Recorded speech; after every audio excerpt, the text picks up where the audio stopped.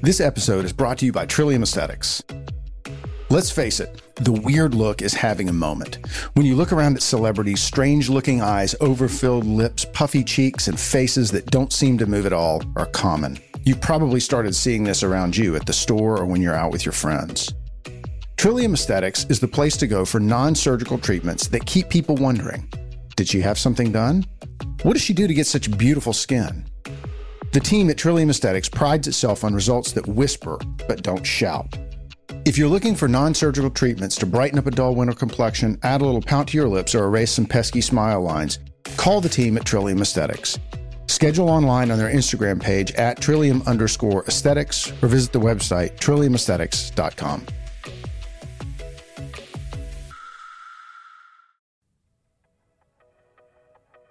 Welcome to the Trillium Show, where we help you make the changes you want to see in your body, in your mind, and in your life. I'm your host, Dr. Jason Hall. One of the most popular procedures year over year in my office is a breast lift with implants.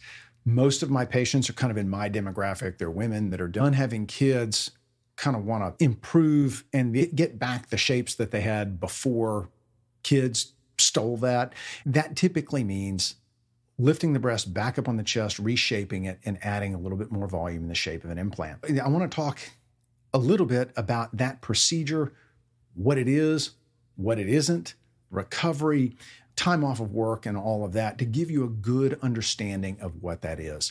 So breast lift with implants, what are the goals? Well, the goals of a breast lift are to improve the nipple position on your chest. We want to get that nipple back up above the breast crease to a more youthful spot. We want to reshape the breast around that nipple that's now in a new spot. We want to reduce areola that get large with pregnancy. That's one of the things when we're talking about lifts and implants, that's typically one of the first questions, like, are you going to make my nipples a little smaller? And the answer to that is yes, that is a part of a lift with or without an implant. And then lastly is to remove excess breast skin that kind of sits between the nipple and the breast crease. That's skin and breast tissue that can get stretched out over time and drop and descend. So we want to remove that. Just as important, though, to know what a breast lift with an implant does do, let's talk about what a breast lift doesn't do, because it's important to understand that. And we spend a lot of time in our consultations talking about what doesn't happen so that we can make plans if that's something that you're interested in to improve. So that we can make plans if one of the things that it doesn't do is one of the things that you're after, that we can make plans to accomplish those goals. Because you don't want to go through all of this surgery and then look and say, well, I thought that it did this and it doesn't. So what does a breast lift not do? Big thing is a breast lift doesn't improve hollowness in the upper pole of the breast. Most women will require some sort of volume augmentation, either in the form of an implant or in the form of fat grafting, to be able to fill out that upper pole of the breast. Upper pole hollowness isn't corrected with a breast lift by itself. You have to have an implant for that. The second thing that it doesn't do is a breast lift won't improve stretch marks. If you've got stretch marks on your breast, that is the result of damage to the dermis, so the underlying part of the skin. That will not get better with a breast lift. And if we add an implant, it may actually make that a little bit worse. So that's something that you have to be ready for. The other thing that it won't fix is side boob. If you've got breast tissue or fat that's accumulated under your arms, typically a lift will help improve that. Oftentimes we have to add liposuction or some other treatment to your chest to help improve that side boob and get rid of that when we do our breast lift or lift and implants. Likewise, poor skin quality, kind of loose, saggy skin is actually something that we talk a lot about, because that is largely what causes you to need a breast implant. We don't change that skin or tissue quality over time. And so that's something we have to talk about, how we're going to handle that, both in our initial surgery and planning for later. And then lastly, if you're someone who has a long torso and your breasts sit down at the bottom part of your torso, your breast crease is fairly low, that will not change. Your breast will still sit low on your chest. You'll still have a long distance between your collarbone and the top part of your breast. Even if we add an implant, your breast kind of has a footprint like your foot does, and we can't change that footprint. So if you're a woman who has breasts that sit low on her chest, they're still going to sit low on your chest when we're done. So now that we know what a breast lift accomplishes, what a breast lift doesn't accomplish, let's talk about how the procedure is actually done. With breast lifts, there are 3 incision types that you'll see if you're digging around on the internet. You can call them the small, medium, and large. There is the donut or just around the areola incision, which really is a bad incision for a breast lift. It doesn't accomplish much in the way of lifting. It's more used when we're using an implant to just tighten up a little bit of skin around that areola, maybe move it a centimeter or 2, but not getting a whole lot of lift out of that incision. You move up to the medium or lollipop style incision, where we add a vertical incision, so around the areola and then down from the areola to the breast crease. That is the second type of incision. That is for women who need a little bit more lift to recenter that nipple on your chest. And then the third incision, and probably the one that people are the most familiar with, is the teddy bear or ship's anchor incision, where we take that lollipop incision and then add an incision in the breast crease of variable lengths, depending on how much extra tissue there is in that lower part of the breast between the nipple and the breast crease. Those incisions typically heal well. The incision that everybody seems to be worried about is that vertical incision, and those heal fairly well, provided there's not a lot of tension on them. Tension is really the enemy of good wound healing, and that's why during our consultation and when we're talking about adding a lift and implants, that procedure can be done in a single stage, but we're kind of walking a tightrope. You're walking a tightrope between too little tension and breast being still being a little bit saggy, too much tension and scars getting wide, or worse, coming apart. And so we want to navigate that balance beam just right and plan for later, if things are a little bit loose, to revise that scar, do a little bit of tightening later once everything is healed. Because falling off the other side of that balance beam where things are too tight, you can get into some really long-term problems. The other option there is doing it in 2 stages, which a lot of women don't want to do, but we talk about that during consultations because that is another option.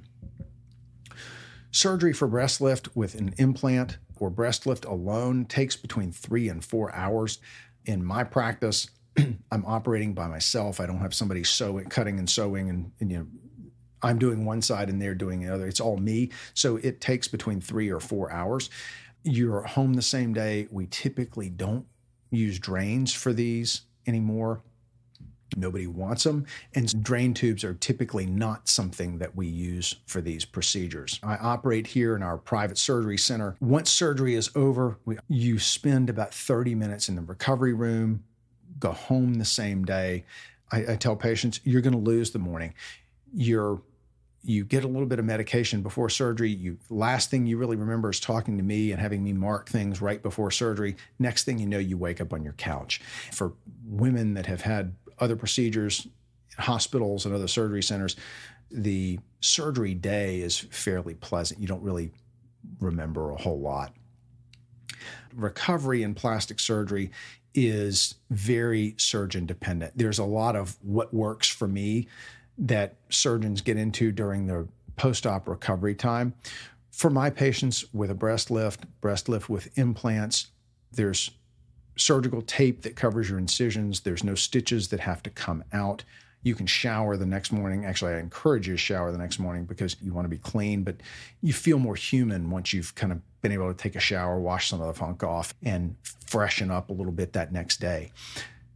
There are no restrictions in terms of what you can and can't do from a range of motion standpoint. A lot of women ask me if they can wash their hair the next day. The answer is yes. What I don't want you doing is lifting anything, is doing any movement where your chest muscles or arm muscles are loaded and you're trying to reach up. You're lifting something heavy up above your head or trying to pick things up off the floor. That includes kids. So for moms who are having this, who have young kids, you either want help or you want to let your children climb into your lap, stand up with them instead of trying to pick them up off the floor. Things are going to look weird that first week after surgery. There's no two ways around it. Things swell, you may have a teeny bit of bruising if we're doing some liposuction, but they look weird. If we're using implants, the top part of your breast can swell. It can make your nipples look like they're pointed down a little bit. All of that is normal. Obviously, if it's something you're concerned about, I want my patients to let me know about it. If you're somebody else's patient, let them know about it. That is relatively normal right after surgery. In terms of working and return to work, kind of depends on what you do. If you have a desk job, you work at a computer, you can work remotely. Typically after a week, you're not taking narcotic medication, you're able to kind of go back to your normal routine. If you've got a very physical job, I recommend people taking about 2 weeks off. You can always go back early if you feel great and you want to. But depending on the nature of your work, 1 to 2 weeks off. Now, I don't want anybody doing any exercise, so lifting more than about 10 pounds or bouncing. Those are the two restrictions, lifting and bouncing for 6 weeks. Really want those implants to heal before we start stressing those implants at all. I did a podcast back a couple of months ago about sex after surgery. You can listen to that one. That's always a question. The bouncing really comes in there.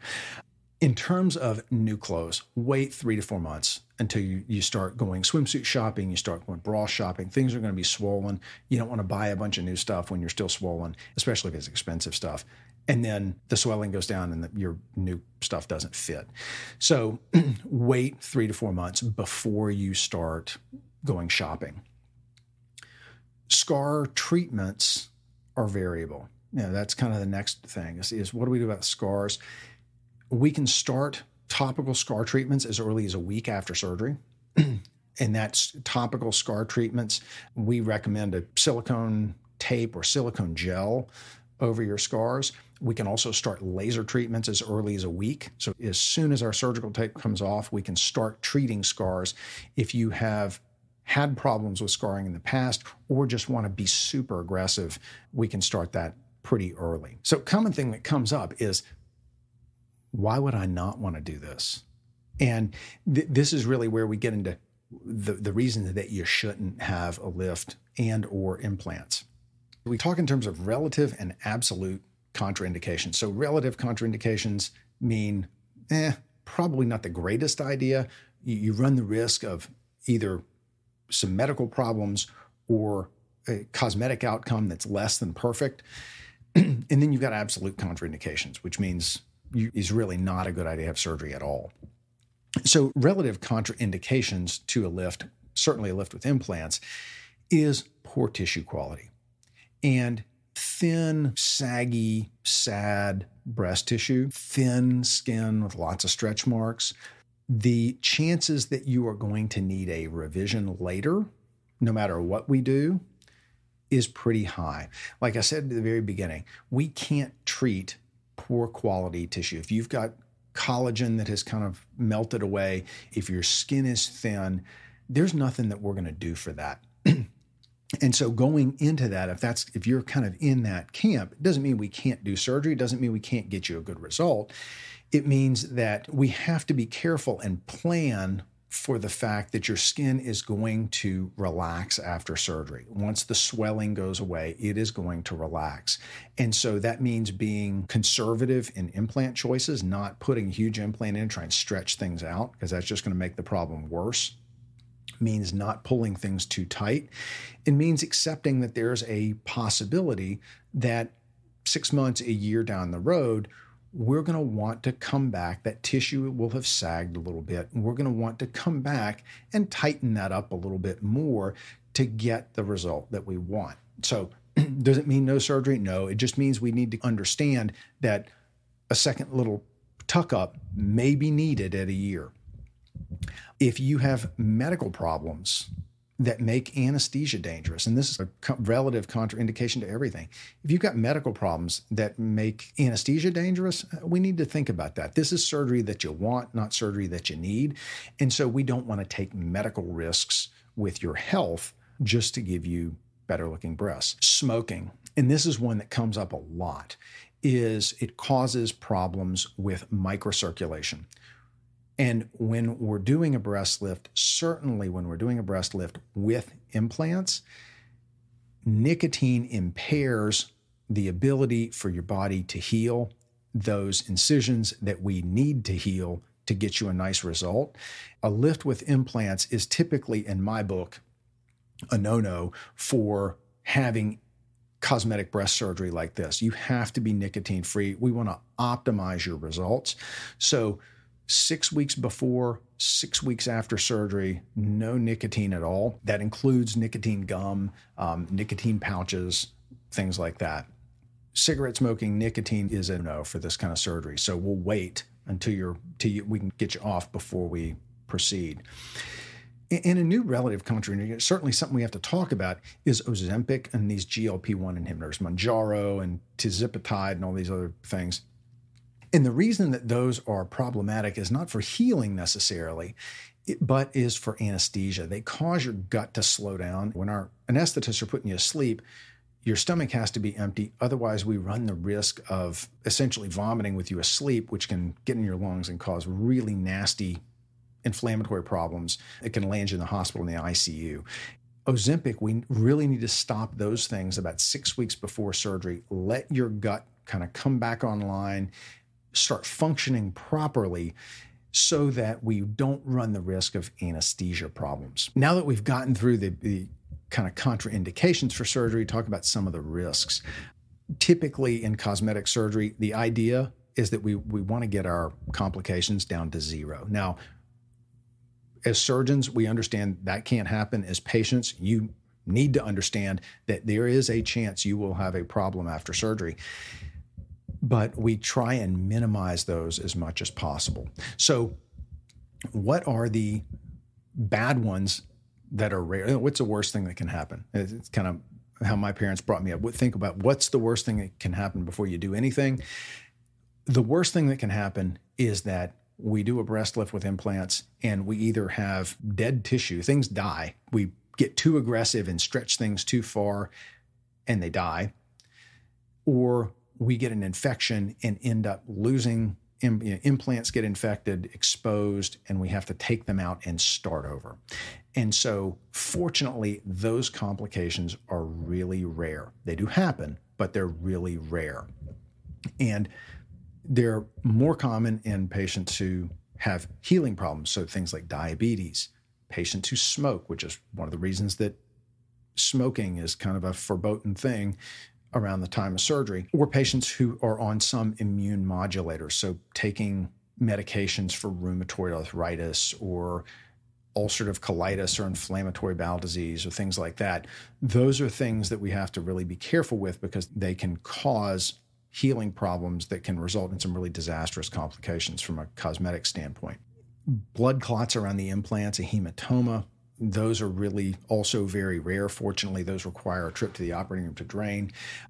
The more kind of annoying problems that can happen after surgery is sensory loss around the nipple. Sensory loss can happen. Typically, the likelihood of that happening goes up the further we have to move the nipple. So the more we have to do to kind of move the nipple around and get it recentered back on your chest, the more likelihood you are to have some sensory changes. Now, we don't take the nipple off. That's another common question. People, do you take the nipple off and put it back on? It stays attached, and that's why what we really have to be careful with is that kind of keeping the nipple on that leash to move it around on the inside. That's where some of the nerves and blood vessels live, and the smaller we make that leash, the more chances of problems we're going to have. In some patients we have to make that leash really long, it can be a real issue, and we talk about that before surgery. Scar healing is another one that we kind of touched on earlier, and scar healing is one of those things. If we want to be aggressive, we can start early. Otherwise, we watch Mother Nature take her course and can course correct if we see things going the wrong way. That is breast lift and implant surgery in a nutshell. I tried to be as thorough about this and let you know what to expect as possible. Obviously, with medicine, surgery, cosmetic surgery, everybody's different. Everybody's plan's a little different. And if this is something that you are interested in, we will go through all of this in detail at your consultation, but wanted to give you an overview of things so you know what you're getting into before you go in for your consultation. If you have any questions, as always, shoot me a DM, shoot me an email. Thanks for listening, and we'll talk to you soon.